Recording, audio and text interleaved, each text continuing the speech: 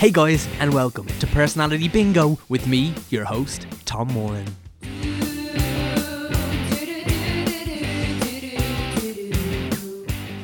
So this week on the podcast, we have the excellent Justine Stafford. Justine is a comedian, a content provider, a journalist. She does loads of different things. She's based right now mainly at Joe.ie. You'll also know her from the Try channel, where we've never got to work together. We actually only met on mic today for the first time, so it was such a pleasure to meet her.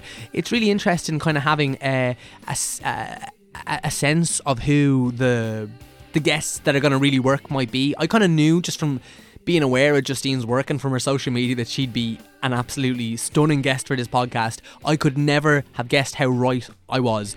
This episode is one of my favourites. I'm so excited to share it with you. Justine's work is so good right across the board. She's constantly making really brilliant content over at Joe.ie, and I don't mean that in the whole like social influencery way, and there's absolutely nothing wrong with that, but what Justine's doing at Joe is just very gas, like very consistently, and really is tapping into something very Irish and like universal at the same time.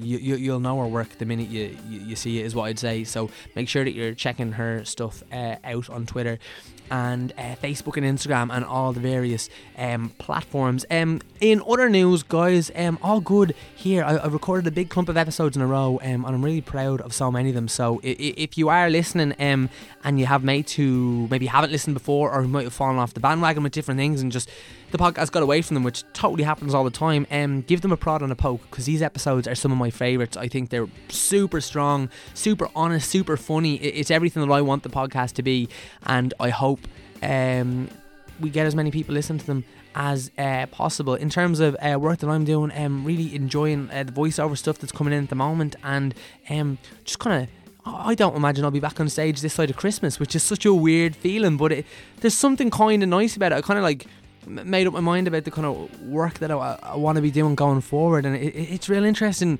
trying to just reevaluate where you're at with all the different work. So it's really fun exploring the voiceover stuff now and just doing more and more of the writing, which I love so much, and kind of hanging on for the right acting gig, I suppose. So it's a really interesting time, and I don't even know why I'm saying this necessarily on the mic, but it just feels appropriate to update you, because it's something that I'm thinking about a lot, and you know, in this podcast my feckin' thoughts always end up getting funneled into it anyway, so something about it just feels somewhat appropriate. But yeah, living my best life over here, and as I said, loads of excellent episodes of this podcast coming. So if you haven't already, make sure you hit subscribe. If this is your first time coming and you're coming for Justine, you're so welcome. There's tons of other episodes that you might love, whether that's Paul Howard from the Russell Carroll Kelly books, Jarrett Regan from Vicar Street or the Irishman of Broadcast podcast, or Mary Byrne from X Factor fame, or like any amount of actors, musicians, songwriters, drag queens, whatever the thing is. I'm almost certain that we have it. So go back through our back catalogue, and I hope there's stuff in there that you'll enjoy, and also give us a rating, pass us on to a friend, a tweet, a Facebook, whatever it is for you,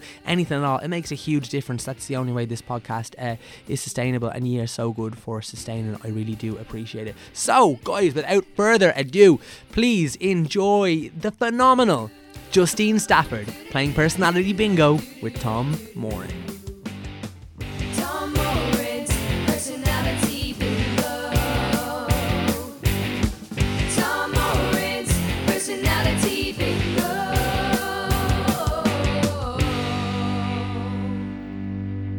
Justine Stafford, ready to play Personality Bingo? Let's bloody do it. Alright, okay, sweet. So a quick explanation of how it all works. I've got 60 minutes on the clock. I've got 60 balls in here, and 60... You like the clock? Yeah, it's pretty good. Yeah. Oh, it's all going on. And 60 questions that correspond. I've also given you 5 numbers there. Would you do me a favour and read out the 5?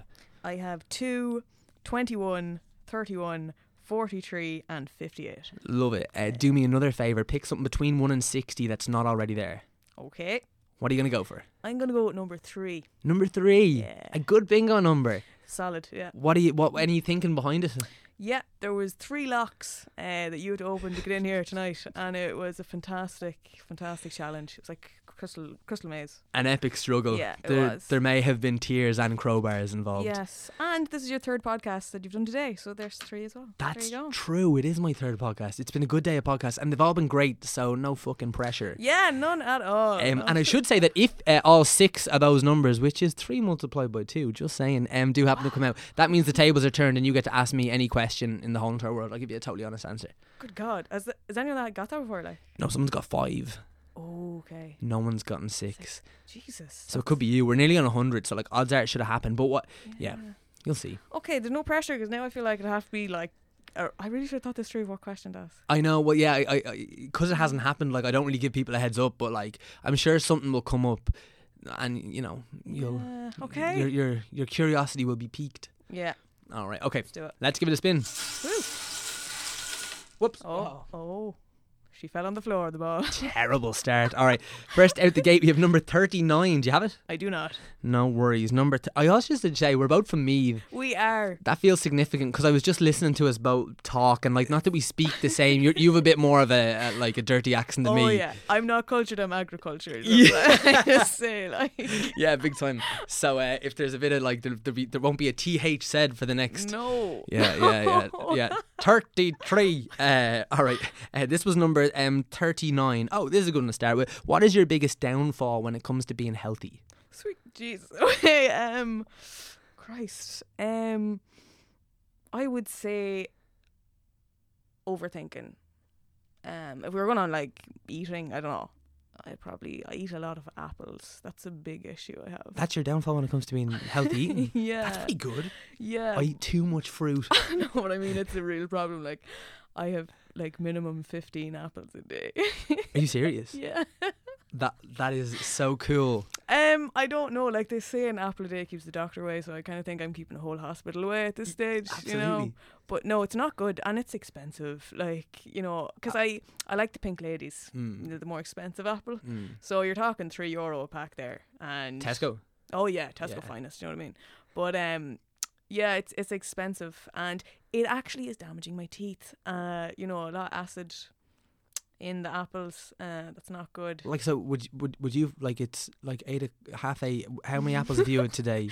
I've gone through 2 6-packs. Really? So we're on 12. Yeah. Are you serious? I'm deadly serious. It's a real, like, as in, you know, like some people need a cigarette or something after a meal to feel full. They don't feel they've had a meal yet, or after riding as well. Some people have a fag. I'm told. I don't, but I need an apple After sex? Yeah. No. Well, yeah, no, it's definitely happened. Yeah. No, that's cool. I mean, this might be my favourite thing I've ever learned on a podcast. I don't even think that's that weird. I just think that's fascinating.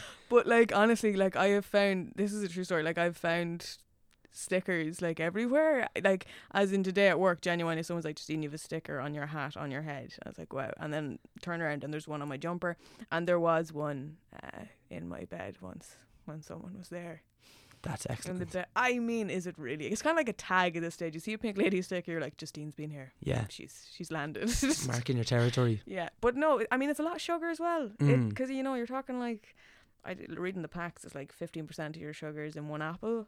Right. So, diabetes, here we come. Yeah. And so then what about in terms of the overthinking aspect that you talked about there? Yes. Yeah. Like, I'm so glad I asked that follow-up question. Yeah. Wow. Oh yeah. Just kind of, it's kind of like a reflex. Everything I do just plays over my head for the rest of the day. It kind of feeds into then, like, I would have anxiety, and it's just a vicious circle, really. So there would be the two. If I had to go with the physical aspect, it would be apples, and kind of the more my mental health, it would be kind of the anxiety, just and overthinking. And what does overthinking like actually look like on a day-to-day basis? What sort of stuff? Literally everything I do. Like, it could come down to buying apples. Like, say I go into the shop and I bought a Pink Lady, I'd be like, oh, why don't I buy a bloody pear instead? Like, every decision I make is like, well, why didn't you do the other thing? And, you know, everyone that I talk to in any day, it's like, what do they actually think of me? I don't think they like me. And it's just this vicious telling yourself bad things and put yourself down. I don't know, I do it a lot. Maybe it's good in a sense of, like, I think in a small dose it's good to be that way, because you kind of push yourself for like, if I make a meme at work and I'm like, no, that could be funnier. Is that funny enough? And then, you make something better from it.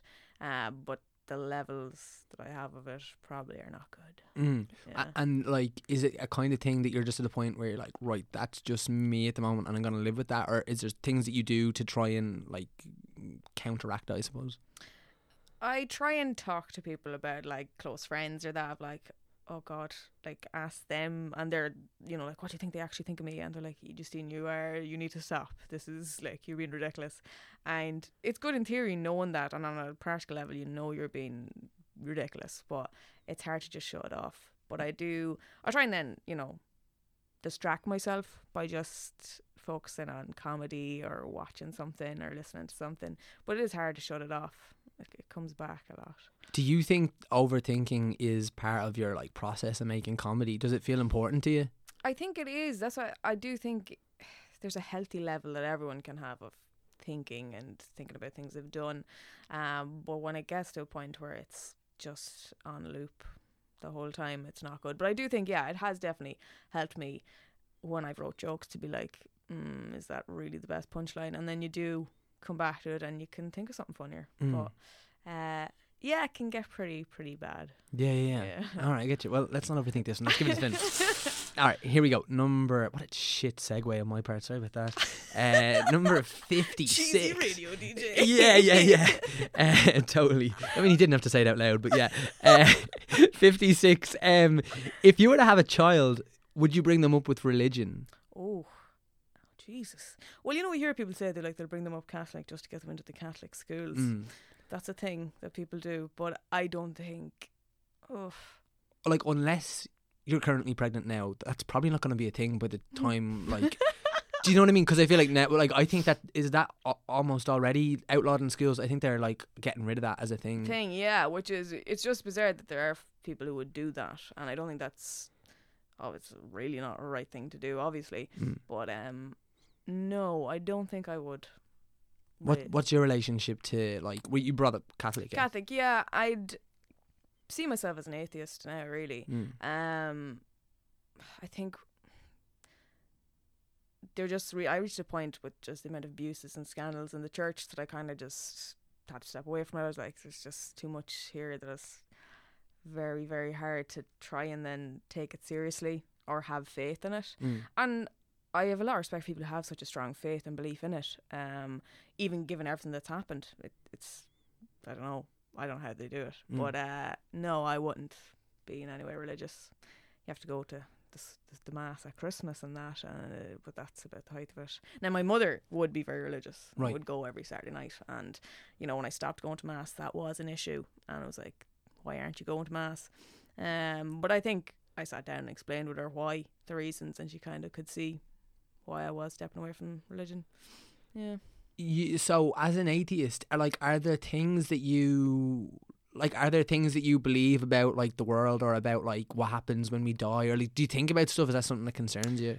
I kind of just think it's like a light switch that just goes off. That's kind of what I think. Like, yeah, I mean, that was one of the things of standing away from religion, that you're kind of like, I don't know, because that's such a strong part of the Catholic faith. And I do think there's a lot of elderly people who go to mass because they fear death, and there's that fear of what happens afterwards and wanting to have the afterlife and go to heaven and that.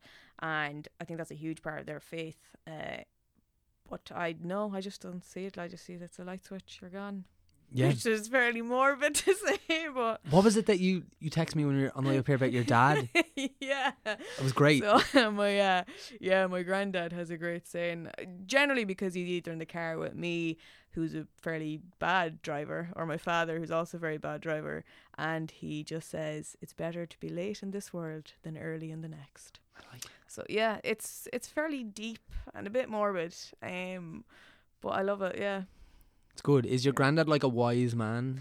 He is. He doesn't have a beard, but I feel if he had a beard, he'd stroke it a lot. He's a lot of wisdom going on. Yeah. But he comes out with phrases like that. Are there any phrases like that you feel are particularly knobber? Like any things that like they like that your mates say that like if you were to say it in Dublin, people are like, what the fuck are you talking about? Well, the whole range, like, even when I start talking about knobber, it comes out so much thicker, my accent. Even when you said there earlier about we won't be pronouncing T's, I don't really get a lot of negative feedback. People don't give me a lot of abuse. Thankfully, I'm lucky. So far, I'll jinx it now. Yeah. But the one comment I got, which was my favourite bit of abuse, was someone said to me, that was as difficult to watch as her ability to pronounce the letter T. Which I thought was accurate, well played. But I wanted to respond, but I couldn't, and I just wanted to say, well, I can pronounce the T in cunt. So, yeah, it would have been a lovely, lovely comeback, but I couldn't. Because it was on a work thing. I was like, I can't be seen to be saying that on a work thing. What it like, because you know the way off mic I was asking you about like your relationship to writing and stuff now, and like what you're doing, and you were saying like how it's kind of nice to write within the context of Joe because people understand the voice of Joe. Yeah. Like that. What's the line where like, because Joe's like relatively irreverent for like such a popular site. Like, what is there a line that you have like for example like saying cunt? It's like we can't be associated with that. Yeah. I mean, there'd be a fairly cursing. I think is pretty feck. You could do a bit of a feck, like, but no, they wouldn't be. They'd be fairly strict on that kind of thing of like just being professional. But I'm just saying, like, I was going to respond to my own personal account, and it's like, yeah, that wouldn't really look great now. To be honest. Gotta be professional. Yeah. All right. But yeah, no phrases in knobber. Well, load, come here, hey. A bit of hey. There's always a hey thrown in there. A bit of hey. Yeah. What was it? Well, load. Well, load. What's that? Like what lad. Oh, lad. Jesus. I thought you were saying, yeah. Well, Lord, yeah. Hold on, but that pronunciation of lad is so outrageous. I know. And I think people do it then as a piss take up. It's as if knobber's taking the piss out of itself. Yeah. Which is great. We can have a laugh at ourselves that we're from the country. And I love that. I love knobber so much. But they'd be the phrases. Because even like when I moved to Dublin originally, I was in college. I remember the lecturer the first day was asking everyone, just went around the class, being like, how's everyone getting on? I was like, oh, sure, not so bad. Like, and he literally had to stop. He's like, sorry, I didn't understand a word you just said. And I would notice it when I go home, my accent comes out so much thicker. Me too. It's like, yeah, it's mental, isn't it? I don't know if it's because you're surrounded by the accent or that you just feel more comfortable letting it out. I don't know, because I feel in Dublin, I felt I had to now I can't even do my T's and H's. I feel I have to tone it back. The accent. Yeah. It's how you get by, really. Yeah. Oh no, I totally know what you mean. Like if I'm with the lads, like I talk completely different. Yeah. And have you ever had someone say it to you? Like, 'cause I've had like people from Dublin be down with me when I'm talking to like people from Nobber, and they're like, Jesus, your accent has changed so much in the past half an hour on the road down here. Once we passed the border for Dublin and reached Meath, it was just free for all. Yeah. But yeah, wouldn't change it. Yeah, no, it's good. Do you know, I was actually I was playing a game of football the other day, and there's a fella he's on the other team, but like he was definitely from like North Meath or Loud. Like he had that just that you know that like rawness. And like, but there was just an anger in him, and I was like, what is it about like North Meath, Loud? Like even when we used to play football against them, like I always felt like the Dunboyne, Ratoath, like Dunshaughlin, Summerhill, all those teams would be like not like happy go lucky or not, like they're all good teams, like tough lads, but like when you got down to the North of Meath, like they were just like angry, hairy men. Yeah. Like beating the shit out of it. Yeah, sturdy. Yeah. Like totally drinking pints of Guinness since they were 13. Yeah, absolutely. Yeah, that's the only way to do it. No, it's bizarre. I think it's so funny the difference between like where you're from and I'm from Meath. Like, because even our accents are so different. I just find that you have that in every county essentially. I just love how in such a small space there is such a variety of accents possible. I think that's why when like you hear non-Irish people doing Irish accents, they fuck it up so badly because they're like there's no such thing as an Irish accent. Like there's a Dublin accent, there's a Meath accent, there's a Donegal, Cork. Yeah, and then as you said, like there's a North Meath accent. Like then there's North and South Dublin even. You know, like there's totally. Yeah, but I think when people from outside Ireland try to do try to do Nobber accents, I was like, what? When they try to do Irish accents, they go straight for the stereotype leprechaun thing, and it's like, yeah, it's a bit rough. Do a bit of research, you know. Bit of research, lads. All right, here we go. All right, here we go. Next out the gate, we have number 10. Do you have it? I don't. No worries. Number 10. The question is, do you have a favourite quote? Favourite quote? Oh, God. I'm kind of thinking of my granddad's one there now. But, Jesus. nothing's going to mind. Anything from the film Anchorman, Mm. pretty much. Just anything Will Ferrell or Steve Carell says in that film is pretty much, yeah, my life. In terms of comedy, like what are like is it that sort of stuff your influences, like that kind of like that like that? I don't want to. I mean this in a complimentary way, but like that's a pretty silly like American comedy. Like Yeah. is it that sort of stuff that you're drawn to? No. I like, I don't know where to begin in terms of comedy, what I would like, but like Bo Burnham, I just think is just perfect in terms of like, well, I mean, that guy's just a genius. Like, he can do everything from singing, writing songs, like, and he's just a performer more so than even a comedian. But no, I'd prefer like kind of observational comedy. I just love the ridiculousness of Anchorman, Yeah. and it's something that I've literally been watching since I was like 14, and it's just kind of a part of me.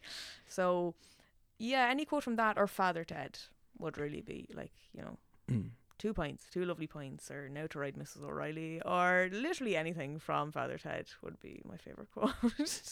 Do you think, from the perspective of your like parents or your do you have brothers and sisters or anything like that? I've one brother. Right, like from their perspective, like people who know you really well from when you were young, does it make sense that you're like in comedy now, that you work as a comedian and that you work for like a comedy site and all that? I actually don't think so. Like, it's a weird one because like my parents, I'd be very quiet at home because like I have my one older brother, but he lives in Manchester now, so it's kind of like almost being an only child when I go home at the weekends, and I wouldn't be as outrageous or saying as weird things as I would to my parents. I wouldn't be telling them about going out and shifting and the whole lot. But they as well, like, they'd be very reserved. So I think they were kind of, like, they supported me going into media, but were kind of like, is it really going to be a stable job? My mates would be at home, yeah. Like, I was always, when I think back to me in primary school, we had this like competition, and we got to make a short film, and that was kind of my first introduction. We got like sent all the equipment, like video cameras and that, and we kind of wrote a little video we made, and I filmed it and edited it. And it was then like our primary school teacher, his brother worked as an editor, and he saw it and he was like, who filmed and edited this? And he was like, that person has a good eye for it. So I blame my primary school teacher, the reason I ended up going into media, because that really was what was the catalyst, really. I ended up buying then a camera myself at Christmas, a video camera, and just spent all my summers making weird videos and would show them then to friends, and they'd be like, that is gas. Yeah. Do you still have any of the videos? Oh, I do, and I love watching, like, they're so cringely bad. Like, oh my god, I have like a YouTube from when I was 13, and I should really delete it, but I can't, because it's just, I just have to laugh at myself. Cannot wait to get home. Oh, it's me juggling in a waistcoat and a Man United jersey and tracky bottoms, and yeah, it's a real roller coaster. So yeah, no, friends probably would, but I'd say my parents or my brother would be a bit like, she could have done something else. Don't think it's the weirdest thing that I would into, but they probably could have seen me being a teacher or something. Is it difficult for you to reconcile like yourself now in Dublin and like what you do for work and all that sort of stuff with who your parents know and what they might associate with you? Like, do you ever cringe at the idea of them like watching your videos? Or actually, I remember you had an Instagram up about your parents going to see you in the Vodafone Comedy Festival, and I think you had a joke about bulimia or something like that. Yeah. And oh, like, that was the first time and the last time they will ever see me, because like my opening joke is about my boyfriend's dick. So I was like, because my parents would be totally like, not into that. So that was insane that they were at, and I was dreading them coming because my set is so dirty. And yeah, then talking about bulimia and personal stuff that I was kind of concerned with. They'd be like, Jesus, she shares so much of her life. And they were like very proud of me afterwards and said they enjoyed it. Didn't really get into the whole set. We didn't dissect it, but yeah, no, that was a fear of mine. And the idea of them seeing kind of my comedy stuff, I just feel like they won't get it. And I kind of feel like I always want to make them proud, and I feel like the stuff I'm doing sometimes are maybe like right. But they don't understand. Like, if you ask my father, what does Justine do? He'd be like, she works at computers, because, like, my father wouldn't know memes or Photoshop or things like that. So they won't have a lot of knowledge, thankfully, because I'm so glad my parents aren't on Facebook. It saved me a lot of cringy comments under photos and having to delete a lot of albums of Justine Locked on a night out. So What about how do you then balance that with like a boyfriend then and making jokes about his dick, as you said, like is like you're like so much worse than you hear it back. Like, how does he feel about that? Some of it is like maybe I'd talk about like exes or people that maybe I wouldn't name people, so people could maybe think of like, I bet she's talking about him, but I will never reveal that and they'll never know. Right. So I kind of keep it. Yeah, names have been changed. Yeah. For privacy. Reasons. Yeah. It's such a weird thing, isn't it? Like that line, like of what you can, of like when it gets too much. Like it's really interesting. Like when you're writing the stuff and you're like, because it's really helpful for you to have like the person in mind. But then, as you said, there's something about it when you change the name, right? For me, and I'm sure it's only for me, but like it automatically, and you have to do that because you have to protect like people around you, because like they didn't. You signed up to do comedy. Yes, they didn't. They didn't sign up to be the subject of it. You know what I mean? But like at the same time, then like it's amazing how it automatically just is like, well, it's a little less real for me now. You know what I mean? Yeah. And a lot of people do that thing of like, well, let's not call him James. Let's call him Schlems. I wouldn't do that. But I remember the first time I did do it in comedy. I did do stand up. I was talking about people. I didn't change the names. And I just felt it was more real and I wanted to be honest. And then afterwards I was like, what you just said of like, well, I signed up to do comedy, but these people didn't. And thankfully they wouldn't give a fuck, like they didn't care. But I kind of, after that, I was conscious of like, okay, just be a bit more careful for the sake of like, yeah, you want to be doing comedy, but your mates might not want to be, or whoever you're talking about. So, yeah.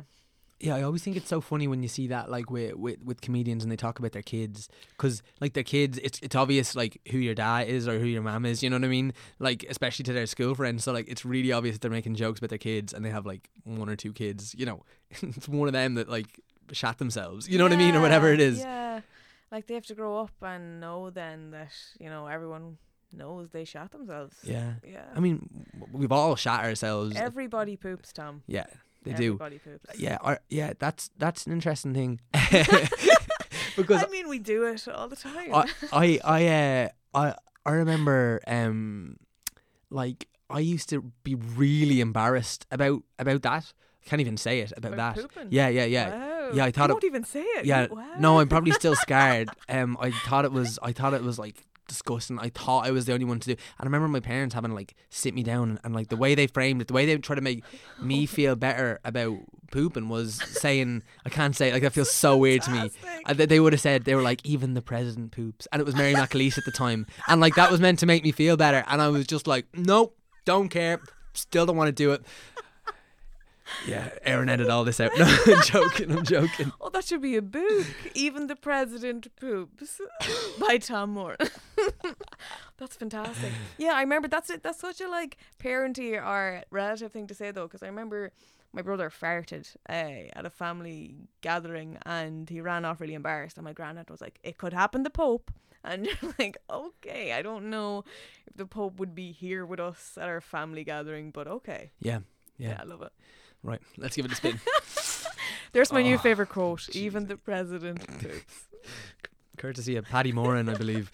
All right, number 47. Do you have it? I don't. All right, what do you think people's first impressions of you are? Oh God, that's a good one. I They're all suppose good, it depends. They are. I suppose it depends who the person is. As in, am I meeting them in a work setting or environment, or am I meeting them on a night out environment? Because so that's interesting. Do you feel like they're different? Yeah. Okay. I definitely feel So let's say a night out. Okay. I would say great. Good crack, like. Yeah. Like you demoted it there. You're like, yeah. wow. I was like, well, I can be very drunk, so I'm probably a bit annoying. So that's where we got demoted. I'd say they think I'm a bit of crack. And yeah, like, it's hard to know because the whole overthinking thing goes into my head then of like, was it actually a good crack there or just wrecking their heads? That's probably what I would think on a night out. So what you like?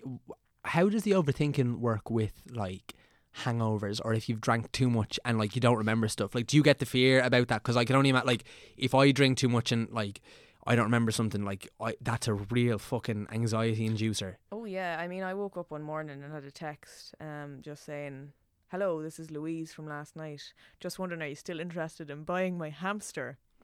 So I mean, I don't know, and I don't remember this, so I don't know at what point I decided that I wanted to buy a hamster on a night out, because one, I don't like hamsters, and two, who tries to sell a hamster on a night out? These are both excellent questions. Yeah, and I want answers, because like I didn't bloody text back, and then she rang me 3 times, and I didn't. How much were you offering for this hamster? God only knows. Like, I really don't understand, and I never will. And yeah, I thought about that a lot. That really got to me, that one. Wow. But other than that, yeah, like I would get the fear bad, especially when like people are like, "Oh, saw you out at the weekend." I was like, "You did?" Because I didn't know. And they'd be like, "Oh, there was pictures on Facebook." I'm like, "Okay, I didn't see those."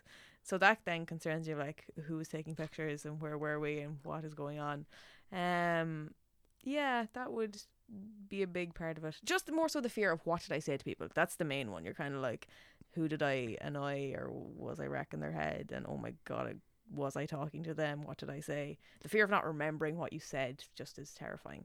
What about when you're in a work setting?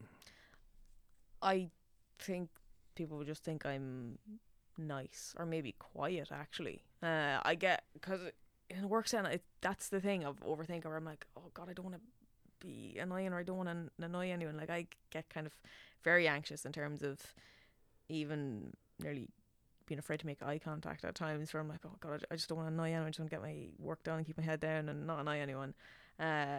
So I think it's very different, because then I don't know, like when I'm in a social setting and I'm with friends and I feel comfortable and I feel like, you know, people aren't really judging me, because I just feel like everyone's, I don't know, I'm always overthinking of like, what are people thinking? But I feel more loose. Maybe it's because I've had a drink too, that I just feel a bit more relaxed. Of like, feck, I don't care what I say, and I will buy that hamster, I don't care who knows, you know. So that's probably what I'd say people's first impressions are. Yeah, it's a good answer. Yeah, I just think it's the whole thing. I definitely feel I'm a different person around different people, so I feel it's different opinions. Well, yeah, as in, like, as someone who met you about an hour ago, less maybe, like I thought that was interesting as well, because as in, like we were talking about, like following someone's social media and having that illusion that you know them, because I would have followed you for a good while, and then like you do the try videos that we both do or whatever, so you like see, you end up seeing like someone being gas like a good bit, and then you're like, oh yeah, I know them, and I know their sense of humour, and I know like what they sound like, and you feel like you know their cadence or whatever. And oh yeah, you feel like you know someone. It's mental. Yeah, it is. And but even it's funny, because even what you were saying, I feel like look, this is basic bitch psychology now here, but I feel like I've seen those both sides already, because even when we met outside, and it's lovely and very polite and everything, but then even as they come up the stairs and I'm fucking around with locks and stuff, and then it like moves into like more of a social thing, because like, oh, we're gonna get on and it's gonna be grand. Yeah, absolutely. But yeah, no, it's constantly in my head. I don't know, I bloody overthink too much of like, oh god, is this the way I should be acting in this environment, or like, you know. And I bloody love people who, and I see like people in work are just people that like don't really care, and they'll do what they want and be confident about it. I'm like, bloody hell, I love that now. I wish I could stop overthinking and just bloody go with it. Yeah, it's mental. Yeah. No, it's good. Right, let's give another spin. All right, here we go. Number 6. Do you have it? I don't. No worries. Number 6. The question is, if you couldn't do what you're doing right now, what career would you do? Oh God. I don't know, like I suppose the whole thing we were talking about earlier is that I did film and broadcasting in college, and my parents were kind of always like, oh, media, will it be a steady job? And I am terrible at making decisions, so I was kind of back and forth, like, should I do something else? And they were like, primary school teaching, and I had the points to do that, And so I was in second year of film and broadcasting, and the way you don't have to pay your fees until the 31st of October, I reapplied on the CAO and was in first year registered in doing primary school teaching. And so I did 2 courses at the one time up until 31st of October. So that was a bit mad. So I kind of feel like that's how much I overthink, that I was like, did I make the right decision? Okay, here's what I need to do. I need to do an entirely different course and see then which was the better option. And then that made even more problems, because then how did I decide? Now I had 2 things and I had to try and decide one. So I did enjoy doing the lectures, but it was definitely far more tougher course. But I probably feel I'd be doing either primary school teaching or home ec teaching, or one of those, because I used to work in summer camps when I was growing up, like in doing summer jobs in college, and I loved it. I love working with kids, primary school kids. I prefer, I think, then, because secondary school, you know, they can give you back a bit of abuse, like they'll throw the slags back, whereas with little kids, like, you can talk about Santa and you can tell them everything you want, and they're just like, wow, it's the number 8, and you're like, you're fascinated by a number, like, wow. and have you ever, like, you just said about Santa, has anything like that ever happened? Like, has a kid ever, like, discovered that Santa isn't real, or any, like, have you ever had, like, have you ever caused a child's childhood to shatter before your eyes? Oh wow, probably unknowns to me, but no, not at the summer camps or anything that I was working at like that. Generally all a bit of crack. Like, I mean, there was one boy, I don't know, this moved me so much. I would work with the kids and we'd have a week long kind of, they would be there, and come the end of it, there was one boy, it was like a mixed school, but he kind of, we were walking, and part of it is you do like water activities, and they were all going to change rooms afterwards, and he was kind of saying to me, he just was like, I kind of feel like I should be in the girls' changing rooms. I don't feel I belong with the boys. And I was just blown away that this kid was telling me these things, and I felt privileged, really, that I was the one he was talking to about it. And that was kind of one thing that happened. So no, I don't think I shattered any childhood dreams for any kids though yet.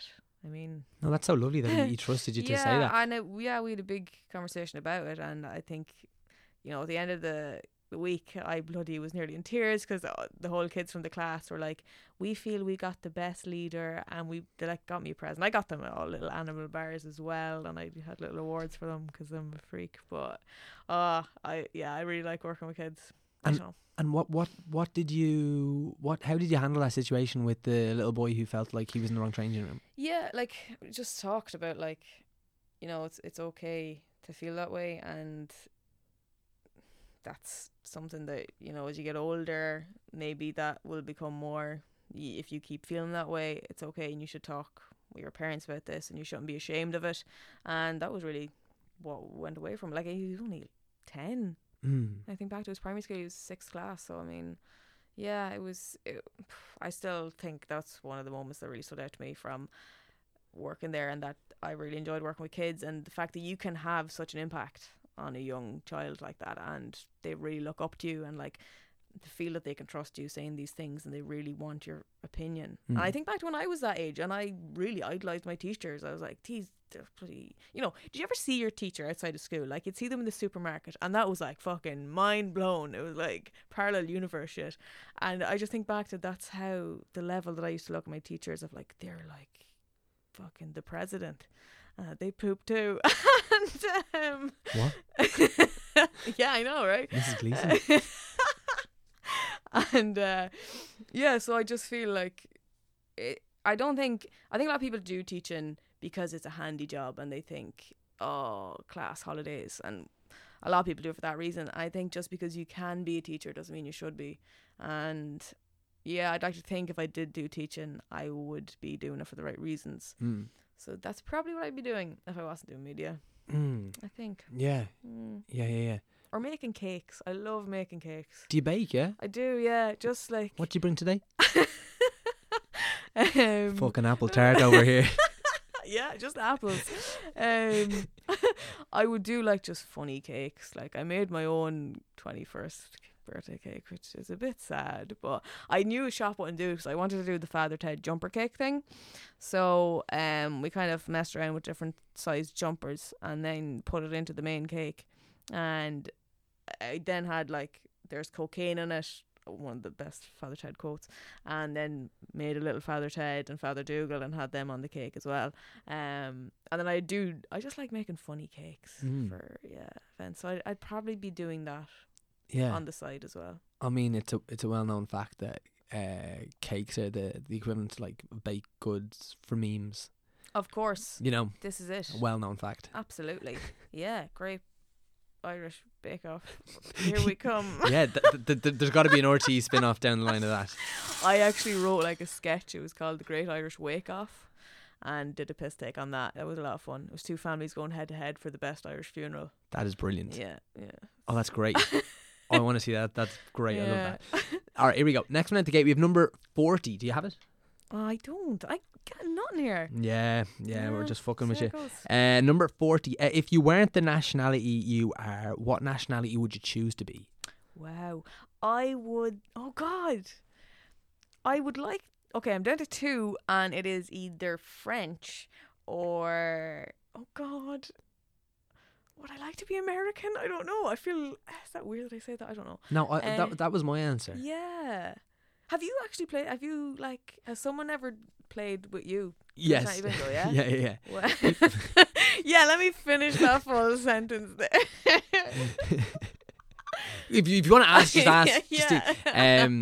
Yeah. I played we on the 50th episode. Oh wow. Do you know what's really interesting about it? Like statistically, it's one of the least listened to episodes, which is so interesting. Like, as in, I don't even take that as, and I just find that really interesting because it just means that like people really do come for the guest, which is amazing. Like, that's the whole point of it. But and it's a. I mean, I was doing it, so it's always hard to judge. But I don't normally listen back, but I listen back to the one I played, and it's perfectly good. I don't think I said anything like offensive. Like, people should go back and fucking listen. It's because you're such a good host, though. I think. I know, but I'm being serious. I think you put people at ease. Oh, good. Thank you. Oh, thank you. That's nice. That's sweet. That's sweet.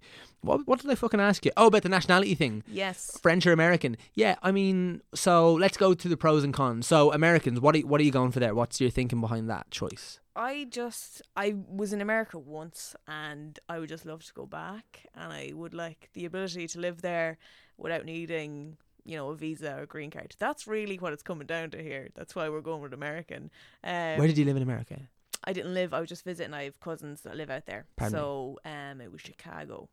I lived there. I knew you'd be a Chicago person. Absolutely. Windy City. Here we come. It was amazing. How did you do J1? I did like a kind of a scholarship when I was in college, like for acting, wow. and got to like go over and study there and like do the improv in Second City and everything. It was amazing. And then I did the J1. I stayed on, so I was there for like nearly 10 months. Yeah, it was amazing. Oh no, totally. Like, honestly, I would go back just for free refills. Like, that's the basic level we're dealing with here. It's the little things, and I really, really value free refills. I remember that was really weird. We went to a restaurant and it was Applebee's. Is that right? Of course, it was fucking Applebee's. I never even copped that. Jesus Christ. Oh my God, my life. Here, I'm using the green microphone here. Would you rather? Actually, no, you've got the red one for Pink Lady. So. Interesting fact, I don't really like green apples. Oh my God, so it's just pure red apples. Pure red, yeah. But we went to Applebee's, and for some reason on that day it was pay what you weigh, which was really, really, really weird because I was 11 years old, but I was a very overweight child, and I was there with my cousin who was a stick, and it was really sad because she weighed like, I don't know, 60 pounds and was paying 60 pence cents literally for her meal, and mine was a lot more than that, and it was like, it was so weird to be like being put in that like weight shaming in a bloody restaurant. I was like, what? It was weird.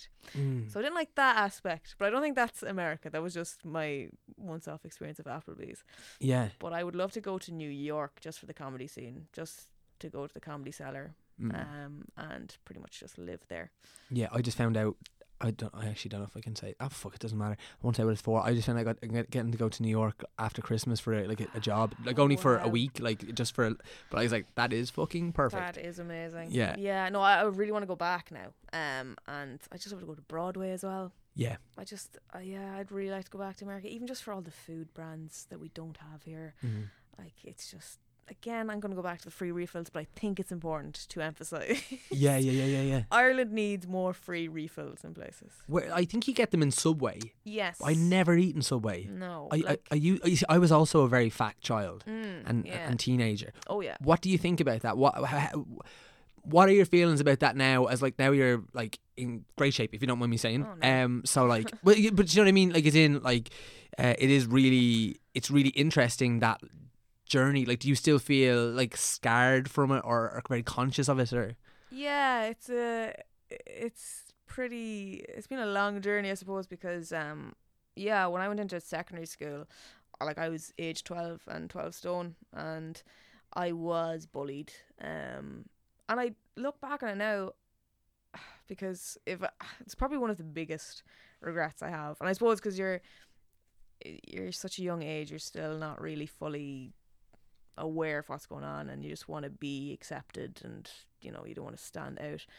And it's one of my biggest regrets that really got to me that much, that I wanted to change myself. And I had in my head of like, people will like me. It's because I'm fat. That's why they don't like me.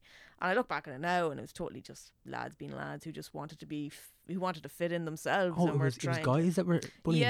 Yeah. Like, Whoa. they'd be very like taking the piss out of like, oh, John, you fancy Justine, don't you? Haha, because like, as if he'd fancy me, kind of a thing. Oh. And a lot of teasing, like that kind of thing. But I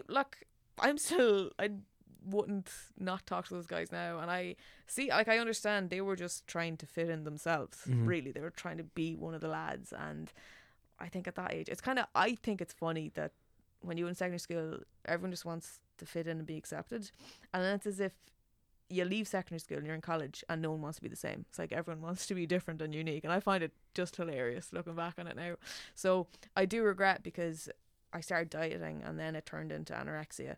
And like, I mean, at the start of that summer, first year, I was 12.5, 13 stone, and went down to 6.5 stone in 2 months, and then ended up in hospital, and it was insane looking back now, and it really had a massive effect on me. In terms of going back to school, even I think people in school were kind of shocked of just how much it had got to me. And I just always had that feeling of wanting to be accepted, and I think it's still an issue I have today.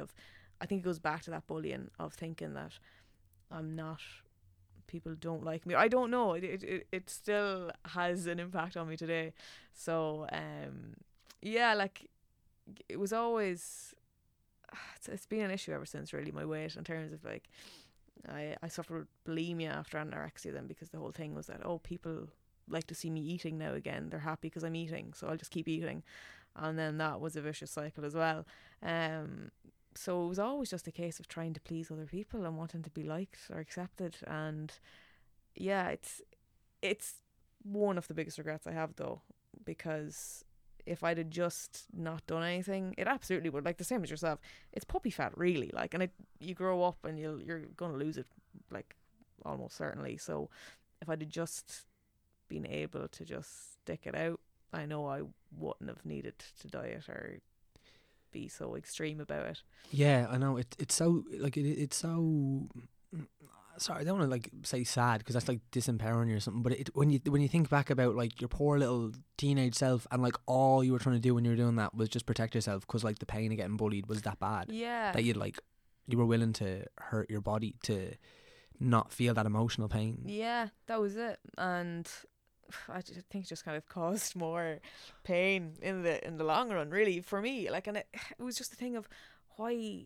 I think everyone at that age, though, it's just everyone wants to just be accepted, and I just felt that was the reason I wasn't. And it was, you're a young age and you don't know, and you're just trying to do what you think is going to make things better and make that pain go away. Can I ask you a weird question now? It's not weird. It's just, what is your relationship to like seeing yourself on camera now, or like seeing yourself even in the mirror, or in like car windows and stuff, because like I don't think I had an eating disorder. In fact, I didn't, but I definitely had like a lot of like, I'd say body dysmorphia, and like a lot of just, and like body issues, like Yeah. and it again, it's I know I want to compare it to what happened to you, or what you went through, but like even now today, like I really have to keep an eye on it, because like, Yeah. and even I say keep an eye on it, I don't know what the fuck that means, because like it's actually just a daily Yeah, thing. but I think it's just that well, I don't know if for you if it's a fear, but like I would be very much the same. Well, I don't think my relationship with food will ever be 100% normal again. And even the thing with the apples, I suppose, is it was always one of the kind of safe foods for me, in terms of I didn't feel bad eating it, or wouldn't play on my head as much as other things. But I get what you're saying about the whole body dysmorphia thing, because I definitely have a distorted view of myself, because even I see myself in the mirror and there's days where I still think I'm fat. I look at myself and I see fat, and then I do a piece, say, for work, and I'm looking back at the footage, and it's because it's shot at a different angle. I'm like, Jesus, I'm not fat. Like, it's so weird then when you see it, and it's like people trying to tell you, like, yeah, you're not. Like, what are you talking about? And it's very distorted. But I'd be the very same as you. Like, I always kind of feel I have to keep an eye on it, and I suppose it's that fear if I don't want to go back to what I went through when I was 13. Mm-hmm. How does it affect like things like in relationships and like romantically, in terms of, Yeah. is that tricky, like just the intimacy of Like, as in, it's such a bloody problem for me in any relationship I've been in. It's such an issue for like going for meals. Like, even when I was recovering from anorexia, it was so difficult to try and meet up with friends, because it's always 9 times out of 10 going to be at a social, or bloody at a restaurant, or you're going to get food. And even like we'd be going for McDonald's, and I'm literally there going through my mind of what can I fucking get that they're not gonna be silently judging me, or thinking that I'm not eating, because I am eating, I just don't want to eat that. And like I'd be there getting a bloody carrot sticks at McDonald's, and like my mates are like, what the fuck, like just get a Big Mac, but that would cause me so much anxiety. I couldn't, like, even if I had one bite, it would play in my mind all day. And so yeah, that still is a massive, because like again, I don't know why, but Chinese for me is a safe food, and I bloody love it. I could eat like certain dishes, not like everything, but that would be 9 times out of 10 what I want to go for in a relationship. If they want to go for food and they're like, for fuck's sake, Justine, like, can we go somewhere else? But like I freak out if I'm going to like a fancy restaurant, as in somewhere where it's not, you don't know what's on the menu. Like, say you go to like a chain like Eddie Rockets, you know what's going to be on the menu, and you know there's something you can get. But when I go somewhere that I don't know in advance, I start freaking out of like, is there going to be something that I can eat and not feel terrified or start panicking? And that's it annoys me that's such an issue, but it is. yeah. And I wish I could be okay with it, but it's just always, I mean, it's fine, I can deal with it, but I just hate the idea of being with someone and then making them uncomfortable, because they're like, oh God, I wanted to bring you somewhere lovely, and here we are, and you can't eat it, and it's like, oh God. Okay, this is really interesting. I know we should be spinning, but so I had this terrible thing. This is one of the things, the way you said one of the things you're least proud of is about like how, in the way in which you felt you had to change yourself. Yeah. Right. One of the things I'm least proud of about myself is, after the fact of like losing a lot of that weight or whatever, I had so much shame about it myself that like I really, really, really had this terrible thing where like I would project that onto other people. So like people who did have weight on them and who were totally fine with it, like that made me uncomfortable. Like not Jesus, I'd never say anything to anyone. But for example, like there was a long time where like I would not have been able to get into, like, I would never have fancied someone who was in any way overweight, because I saw something that I was afraid of going back to it in someone else. Yeah. Do you know what I mean? Did you ever have anything like that, or was it much more internal for you?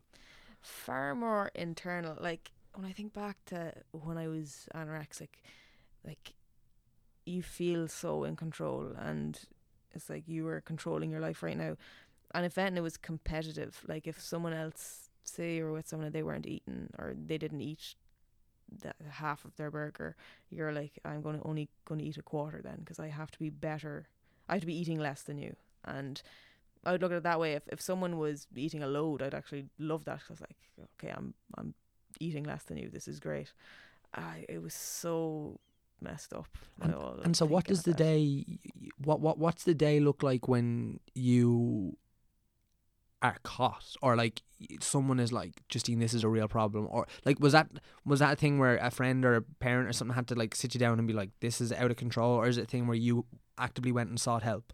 No, it was, over that summer, it was a weird time because my brother he'd actually left the country. He was out volunteering in Zambia, and I suppose we'd always spent our summers together, so I was entirely alone, and we were building an extension on our house, so it meant that it was the boom time, and it meant so that our kitchen was gone. So I kind of got away with not eating because we were kind of using the microwave and stuff, but I would get away with it, and that's how it kind of started. And then you just stop slowly eating different things, and then it was comments started to come from like my parents or like friends or family being like, Jesus, you lost, like, as it started as a compliment, because there was people like, geez, you've lost weight, you're looking great.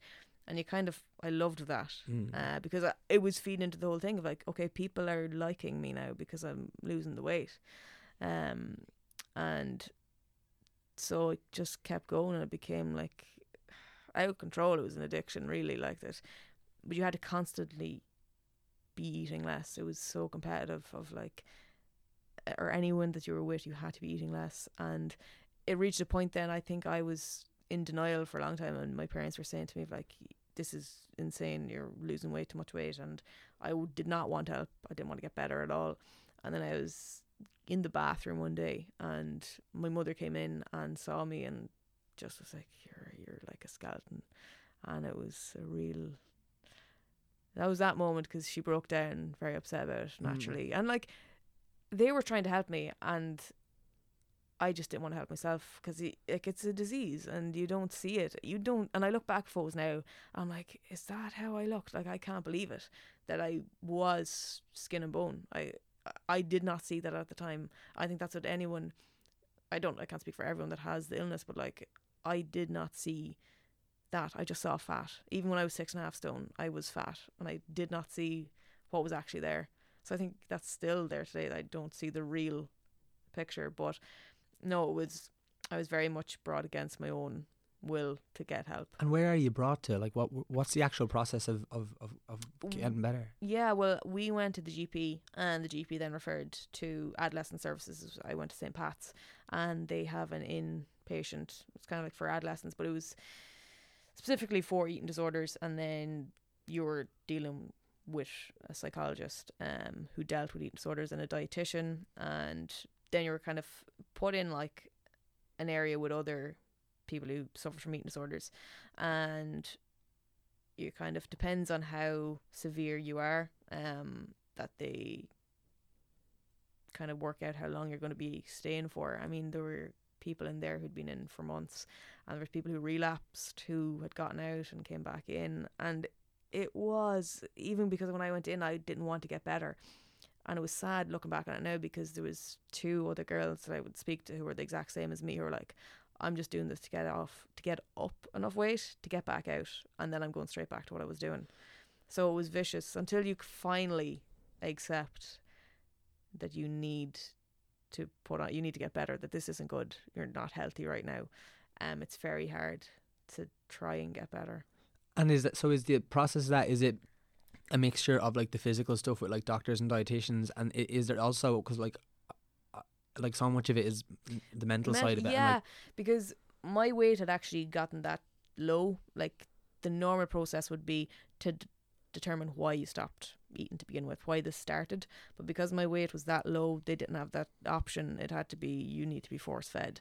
And I think that's where the biggest issue was for me, because that was so against. I just wanted people to know, because I'd never really opened up about why any of it happened. And I just felt like then it didn't matter, that people didn't care. That was the whole issue then for me, of like, they don't care, they just want me to eat, and this isn't what I want to do. But then when I put on enough weight, they started obviously delve into the reasons why I'd stopped eating. But that is the normal process to, you talk to psychologists, and then you get a plan with a dietitian. And it was very like, you were observed pretty much 24/7 in there. Like, there was no locks on the bathrooms, because they're trying to help, but you'd have to sit with psychologists after you eat for an hour minimum, just to make sure that you weren't going to go and get sick. And like, the things, like, it's crazy just how intense it gets. Like there was a girl who had anorexia but had diabetes and would like water down her insulin to that extent of like, I can't have calories, that the thing helping her, she couldn't even keep helping her stay bloody alive. Like she couldn't even have. It's just looking back at it now, and it's so long ago. It just feels insane that was ever. I don't know how I kept going. Like I would get up at 4:30 in the morning to go running because my parents wouldn't know then, and I'd have ice cold baths because it would help lower your body temperature, and you burn calories trying to keep at body temperature. It took over your life. Like, yeah, it was insane. Wow. Right, let's give it another spin. Yeah. Yeah, I know. Yeah, so I just, it gets so interesting to me. I think, Yeah. and it like, and I don't mean this in a fucking like oh, this is an important conversation, but like you don't hear people talk about that actually. Yeah. And so I suppose it is in that sense, like it's really refreshing. Like thanks for speaking so honestly about it. Cause No, yeah, but I think because I do think people look at it of like, you put on the weight, you must be better now. But there's so many issues that are still there that need to be dealt with. You know, like yeah, like is that a fear? Like is that an honest to God fear? Like, can you envisage like a relapse? I suppose. well, I would struggle still with food now. Yeah. There's so many foods I just cannot eat at all because if I do, it's just going to play on my head. And then because I suffer with bulimia, after having anorexia, that would be a big issue of like, I would just get sick if I was eating things that I didn't feel comfortable with. And what are they? Like if I was eating junk food, really. Yeah. Most junk foods. There's again 1 or 2 safe foods that I'm like, I can have that and I won't feel bad.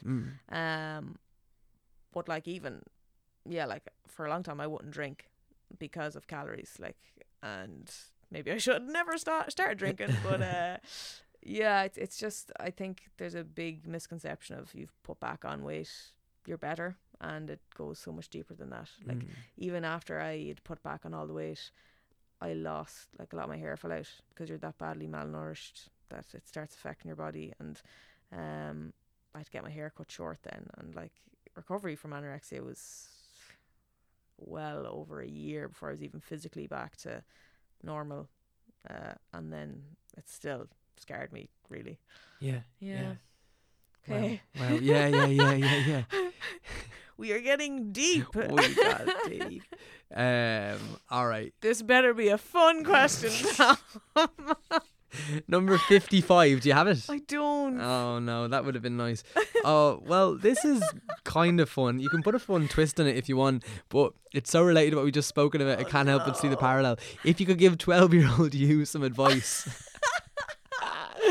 Yeah, that would be it. Of just 12-year-old me. Yeah, that was the exact age. So I mean, it would be just to ride the wave out, because I know I did not need to start dieting. I didn't need to start dieting, and I did it to try and speed up the process of losing weight. And if I had not done that, I wouldn't have had to deal with so many complications down the line, because even it affects me every single day. The anorexia that I suffered from, like, it has had an impact on me. Even there's so many occasions I just haven't gone to because I know I won't feel comfortable, and that's something that's really affected me. So if I'd have just not done that, I think I've saved myself a lot of hardship. Where did you learn to diet? I think I was just making up the rules as I went. Like, Yeah. you make up your own set of rules of like, okay, you can't now have bread at all. And I suppose, yeah, like I did start finding diet books in the library and would read, and got very much into calories and could rhyme off still today the calories in almost anything. Yeah, me too. Isn't that funny? Yeah. It's crazy how much it sticks with you. And not in a good way, because like I can't sometimes fully enjoy myself in a restaurant because I'm like, well, that's 200 calories you just had. You know, it takes out the moment. That would be my advice for 12-year-old me. Just please don't start dieting. Please just know it's going to get better. They're only bullying you to try and fit in themselves, and you don't need to do this. Especially when I was born, they measured my legs. I don't know, is that a thing they do? No. But what was wrong with you? They were like, oh, she's really long legs, she's going to be really tall. And they said I'd be like 5'10", and the reason I'm not, is because I stopped eating at the time when girls get a growth spurt. So I basically malnourished myself at that age, so I never got to grow, and that's why I'm not tall or today. I mean, I'm not short, but I'm 5'6". But Would you like to be 5'10"? I would bloody love it. Would I ya? would love it. Oh, I always especially you could carry your weight so much more. I always one of my best friends, Daryl. He's like 6 foot, bloody fucking ridiculous, and he can just eat and eat, and he never gains weight, and he struggles to bloody put on weight, and I'm like, I hate those people so much. And that's not fair, because a lot of the time they want to put on weight. Yeah. But it's very hard when you hear that and you're like, oh my God, I have to think about it so much. Yeah, and he was like, lads, I gained 2 pounds. I was like, did you just not take a shit this morning? Because Can we not talk about that, please? Triggered. Right, let's give it a go. Number 15, do you have it? I don't. All right, no worries. Number 15, what are your memories of 9/11? Whoa.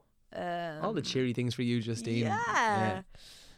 I just remember being in primary school and not really understanding, just knowing there was just a mood change, and going home that day, and you just felt there was something bad had happened, but I didn't understand it.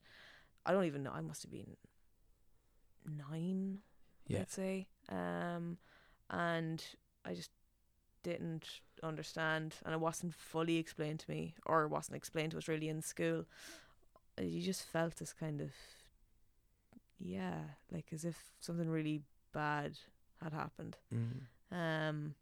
That's really the memories. I just being confused. I didn't understand, and when it was explained to me, just not understanding how that could happen. Mm-hmm. What are the moments, you know the way they say that thing of everyone remembers where they were when 9/11 happened, and that kind of thing. What are the other moments that are like that for you, that you remember really distinctly? Wow. Really, as in world events? I guess, or personal. I was just trying to think. I remember where I was when I found out Michael Jackson died. Oh yeah, I remember that. I was at home. Yeah, and I remember they just kept saying, it was on Sky News, and they were like, this is probably a bad thing to say, but they were like, stay with us for more live updates, and I was like, he's dead. I don't know what the next update. He's still going to be dead. Yeah. But I remember being at home for that. It's amazing, those moments where the world just kind of stands still and goes, oh, this is huge. Yeah. This is really the biggest thing that could happen. You know, it's amazing that we actually lived through something like 9/11, because even in hundreds of years, that will still be, I fully believe that will still be a fucking huge chapter in history books. Yeah, I think it was just because it was even every year for the anniversary, and you kind of forget, and then you see all these things again of the fact that they were contacting their loved ones and knowing that this was their goodbye. It's just crazy to look back. I think this year there was people sharing messages that they texted their loved ones, and it was just so bizarre. Because I think back to, I remember we were all in primary school and was on the TV, but you think those people in that situation, it's insane.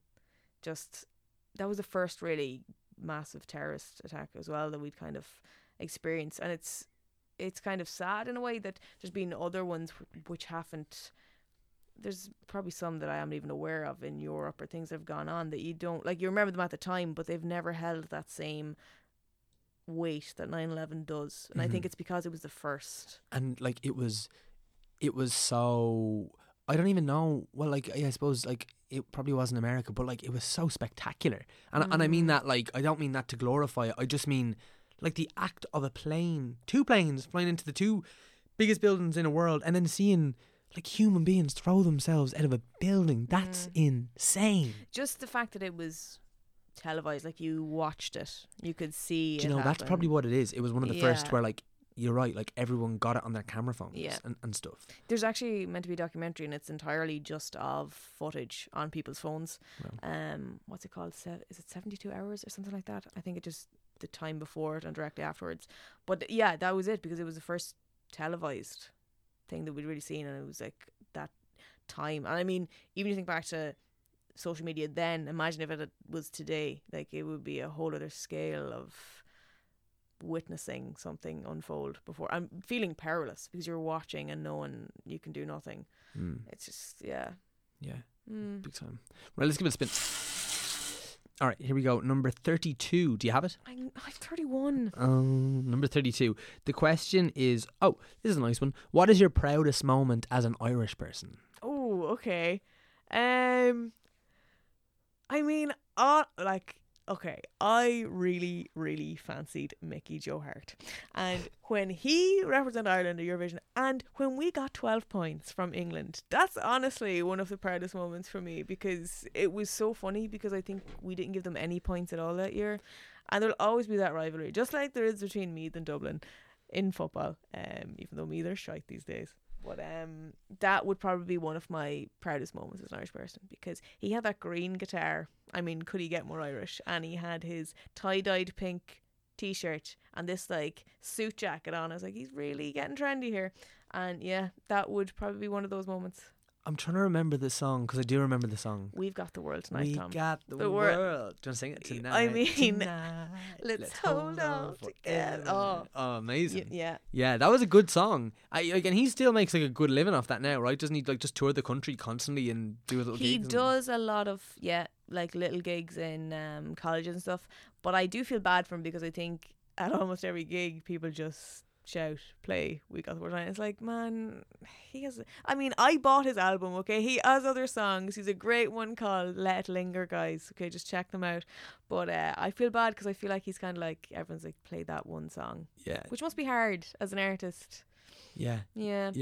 That would be one of my proudest moments, which is a bit bizarre, but that would be one of them from when I was younger. Like, I think the Euros as a whole, I've never felt prouder of Ireland, the way they represented us just as supporters. Like, they didn't win and they were just, fantastic. All those viral videos of like them like silencing, like hushing people on the train so a baby could sleep, and singing with a nun and cleaning up all the litter. I think that would be, from today, like recent times, my proudest moment for being Irish. All right. That's interesting you say that, because just drawing back to what we were talking about, like with you saying about, like, I don't know, there was an element to what you were saying earlier. I don't know, did you say it, or am I projecting this a little bit, but like the element of like people pleasing, like, but like I have a bit of that. It sounds like you have a bit of that. I think Ireland as in general has a lot of that. Yeah. Like, what is that about, do you think? I don't, like, because we love that those videos go viral. Like, as you said, like, it's a proud moment, and you're right. Like, that's gorgeous, like, stuff that they're doing. But like, why do we do that and the English will go fuck shit up? You know what I mean? Yeah, like they start to like, or I know at the Euros there was a lot of like fighting with English fans, whereas the Irish, I think it stems back to the word crack, and like the Irish are just all about the crack.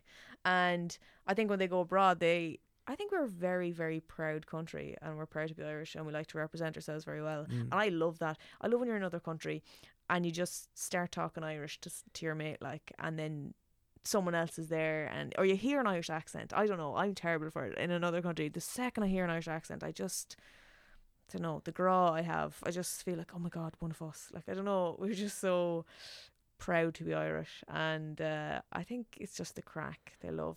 And sometimes you don't even need them to have like the accent. Like, sometimes you can just spot them. Oh yeah, that's such a fun game to play. I love that. You can just see the pasty Irish skin, and queuing up to try and find something similar to a chicken fillet roll in Germany, you know, or wherever you are. I love it so much. It's like Frankfurter just with like and you've got a big Irish head in you as well. Like, you look proper Irish. Do you think? I think so. Yeah. Great. I love that, because I love being, I don't know. Or you could be, I guess you could be like a bit of Viking blood in you. I'd say, oh yeah, Scottish, yeah. Probably that vibe as well. Because like Justine is a French name, and you wouldn't, What? It's funny. Someone was tweeting about their name earlier. I don't know who it was, but anyway, I was thinking, what do you think of your name? Do you like your name? I actually really do. Like, it was difficult as a child because no one obviously knew that name or heard of it. Like, my dad's name is Justin, so they really thought outside the box naming me. But yeah, growing up a lot, I got like Christine or Joanne, and I got one time at a funeral, There was an owl guy who misheard me, and he's like, "What's your name?" I was like, "Justine." He's like, "G-string, lovely to meet you." Now, I don't know who's calling their kids G-string or why he thought that might actually be my name, but yeah, I got a lot of people misunderstanding my name because it wasn't that common. But I actually really do like it for that reason, because I'll be in work and someone will call like, "Oh, Quiva," and there's like 2 Quivas, so you're like, there actually isn't. I'm trying to give a better example. There is people in there. The Connor. There's like 3 different Connors, and I like that when someone says Justine. I mean, 9 times out of 10, it's going to be me. Except from Tri Channel, that's the other Justine. We have to do a video together. That's right. Yeah. Because it's rare when you hear someone with the name Justine. Maybe I'm just pathetic, but I get so excited because I'm like, one of us. Yeah. Amazing, the club. Yeah. All right, let's give us. I think we've got time for 2 more. Oh, wow. We've been doing good. What a fun time. All right, number 4. Do you have it? No. No worries. Oh, here we go. Number 4. Do you consider yourself a jealous person? Jealous? No, I wouldn't think I am. Unless, I mean, a very basic level of, say you are in a restaurant and you get food and you like the look of someone else's food, then I'm jealous. Yeah, you make a bad decision and you're like, I should have just stuck to what I always get. But I wanted to try something new, and here we are. So on like very basic level things like that, in terms of like, I don't know, jealous of other people succeeding, God no. Like I would just be all for, let's all just support each other and that kind of thing. I would not be jealous. So more so just in terms of food.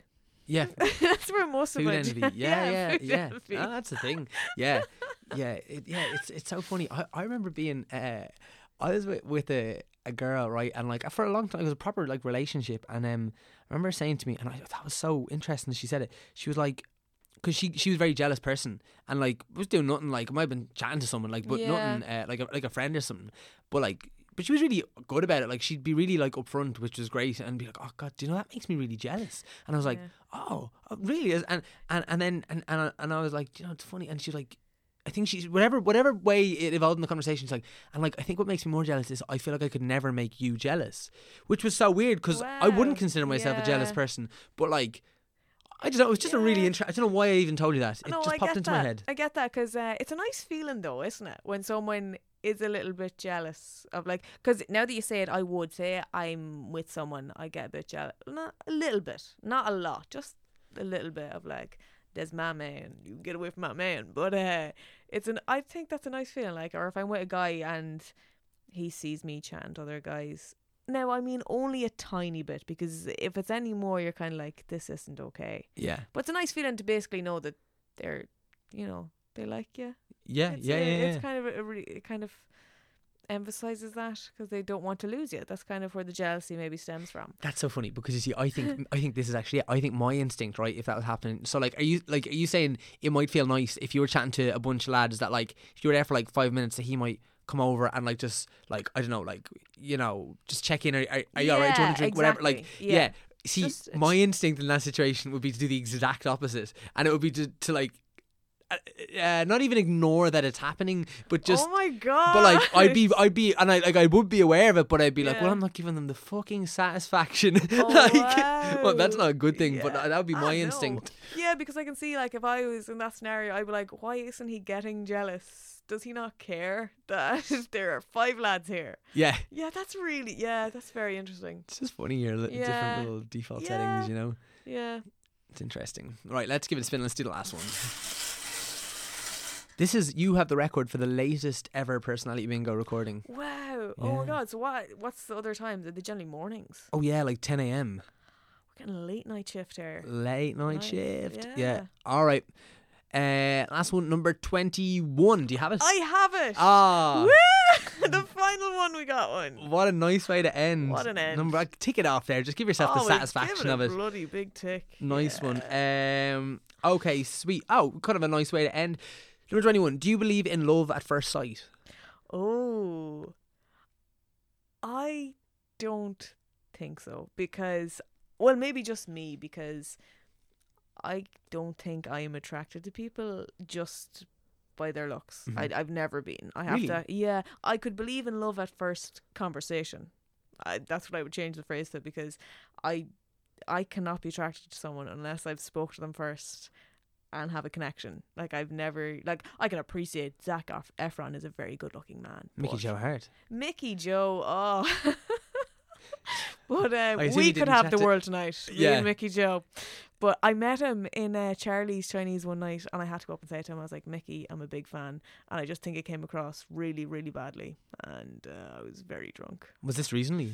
I mean, it was a few years ago. Well, he's a big fan of the podcast. So Is he? No.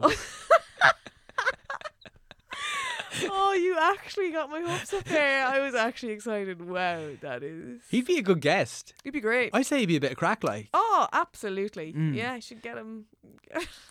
Get him on. Maybe we could do like a reunion episode We of. can, yeah. And this is Justine, your biggest fan. Yeah. You met in Charlie's. I'm sure you remember. She doesn't, but Yeah, well, no, you do. That's exactly. good. Yeah. Well, do I? Yeah. So it'd be more like love at first chat. Yeah. But would you even believe in that? Like, do you think that's possible to like just connect with someone that quickly? I suppose. Do you know what? When I was a lot younger, I did, and I believe in the whole fantasy. And I am a hopeless romantic. I love romantic stories, and I love all of it. But I think Hollywood has ruined us, and it has kind of given off this idea of love being this 24/7 idealistic, fucking feeding each other chocolates and eating strawberries and apples or whatnot. I don't know, whatever you're into.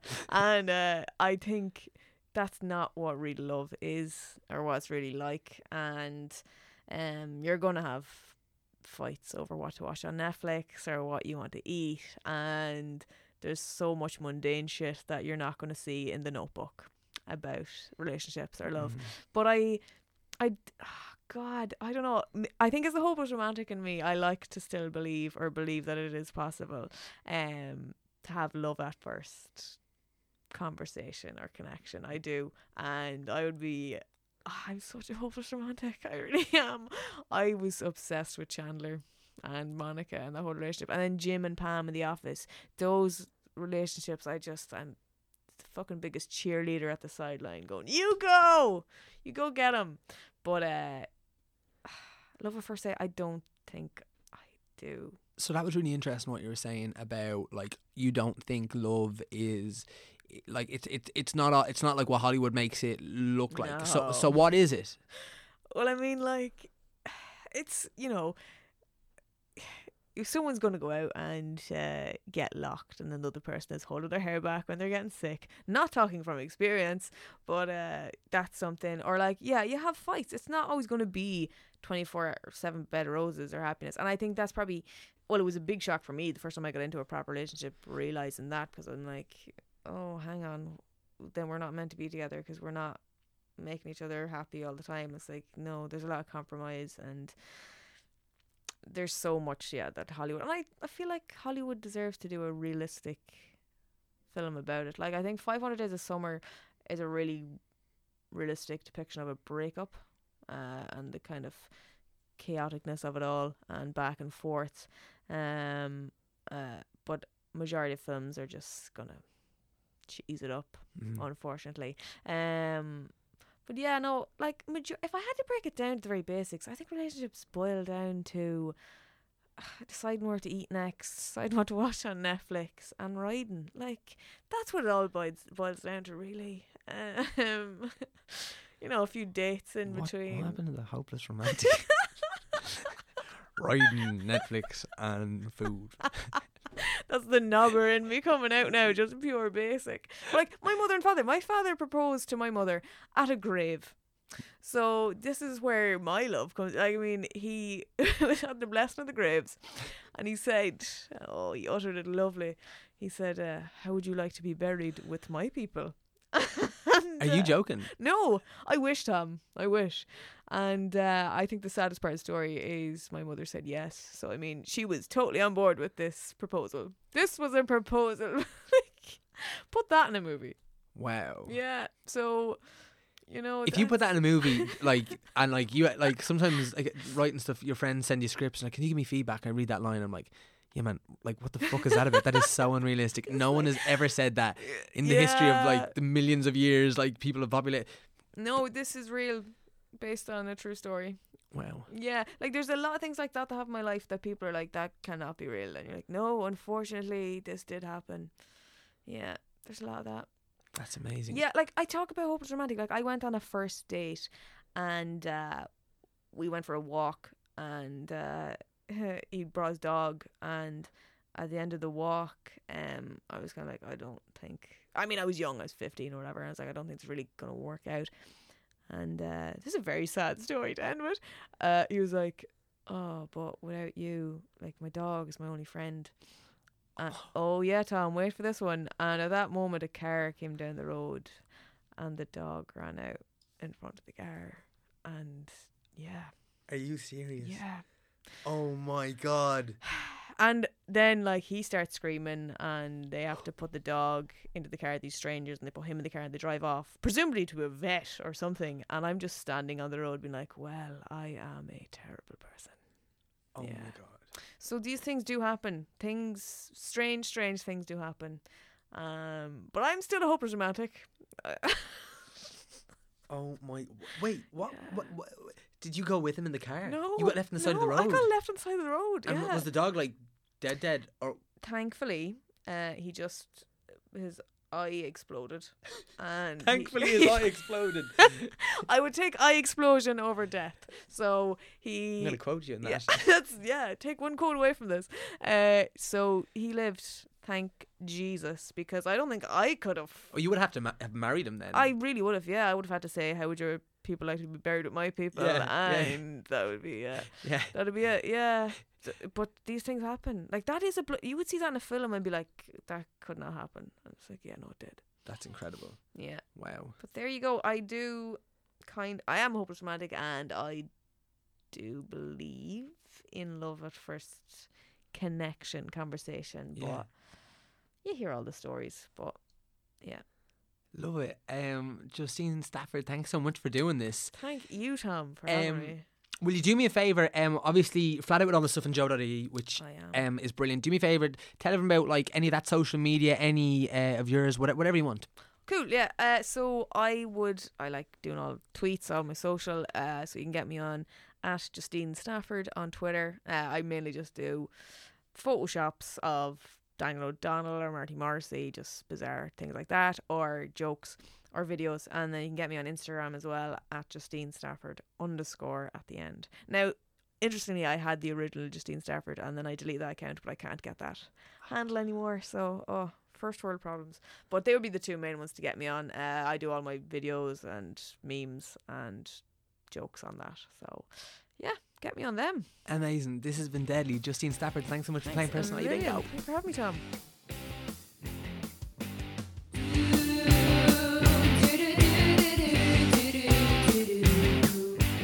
So guys, that was the amazing Justine Stafford playing Personality Bingo. Justine, if you're listening, a massive thank you to you for taking the time to do it. As I said, this was the latest one we ever did in the evening, so it was the first one that I recorded myself, like just using all the fecking Cubase and all that sort of stuff, like silly stuff, you know, but it was so fun. I don't know, just sitting down and getting to know someone who I kind of just knew I liked. I said that to her off mic, I think, or maybe it was on the podcast, I can't even remember, but it's just like, I feel like I know you better than I do, and I think that's a real testament to just the kind of person Justine is. She's just a load of fun, like a big bag of openness, and it was amazing. And also a massively brave episode, in just the sense of like what she was willing to chat about. I don't know, I'm always so struck when people come on and they're open to chatting to me, like it you know, I don't want to speak like with any level of grandiosity about it, but like it feels like a privilege sometimes to talk to people like Justine, who are so eloquent and honest and who've lived such interesting lives, and I feel very privileged to be able to bring that to you and hopefully share that, and hopefully you get something out of it, because I know I certainly did. So again, Justine, a massive thank you to you for taking the time to do it. As always, a massive thank you to Erin Lindsay for taking the time to do this podcast. She does so much. She mixes, she edited, she might have to edit that, and produces the podcast, and it's such a joy to have her on board. As aside from being brilliant at what she does, she's always just such a lovely person to drop an email to or a voice message to, whatever it is. It's always a pleasure, and I really enjoy the fact that she's on board and we get to work together. Also, a huge thank you to Leah Moore and Anthony Manley for their beautiful theme music. It's gas the amount of times that music gets sang to me at really inappropriate moments, and I really appreciate the guys for doing it. Also to Connor Nolan for his gorgeous artwork that we have in the studio, and I'm looking at it right now, and it's so striking and so perfect. So a massive thank you to you, Connor. And as always, a huge thank you to Alan Bennett and Paddy O'Leary for having us a part of the Head Stuff Podcast Network. Go and check out all the other brilliant podcasts. There's so many of them at this point, I won't even dare to name them. But as well as that, check out headstuff.org with tons of articles and stuff like that. And that's something that I'm looking at doing over the next few weeks. As I said, like doing loads of writing, and I might just try and write some articles. I don't know, why the fuck not? And as I said in last week's episode, a trip to New York on the horizon. So if you are based over that way, especially in the New York area, and you have any recommendations for guests or anything like that, or even recommendations for guests in Dublin or further afield, whatever it is, let us know. It's always so nice to hear your thoughts on the podcast in general, and give us a subscribe, a 5-star rating, whatever the thing might be. It all makes a huge difference. So thank you so much for being part of the journey thus far. As we reach episode 100, we're so close, guys. We're in the mid-90s now, so I mean, you know, it's in the next few weeks, which is just so bonkers. It's amazing to have that much content, and thanks to all of you who've stuck around. And if you're new to it, welcome aboard, and go check out some of the other stuff if you think you might like it.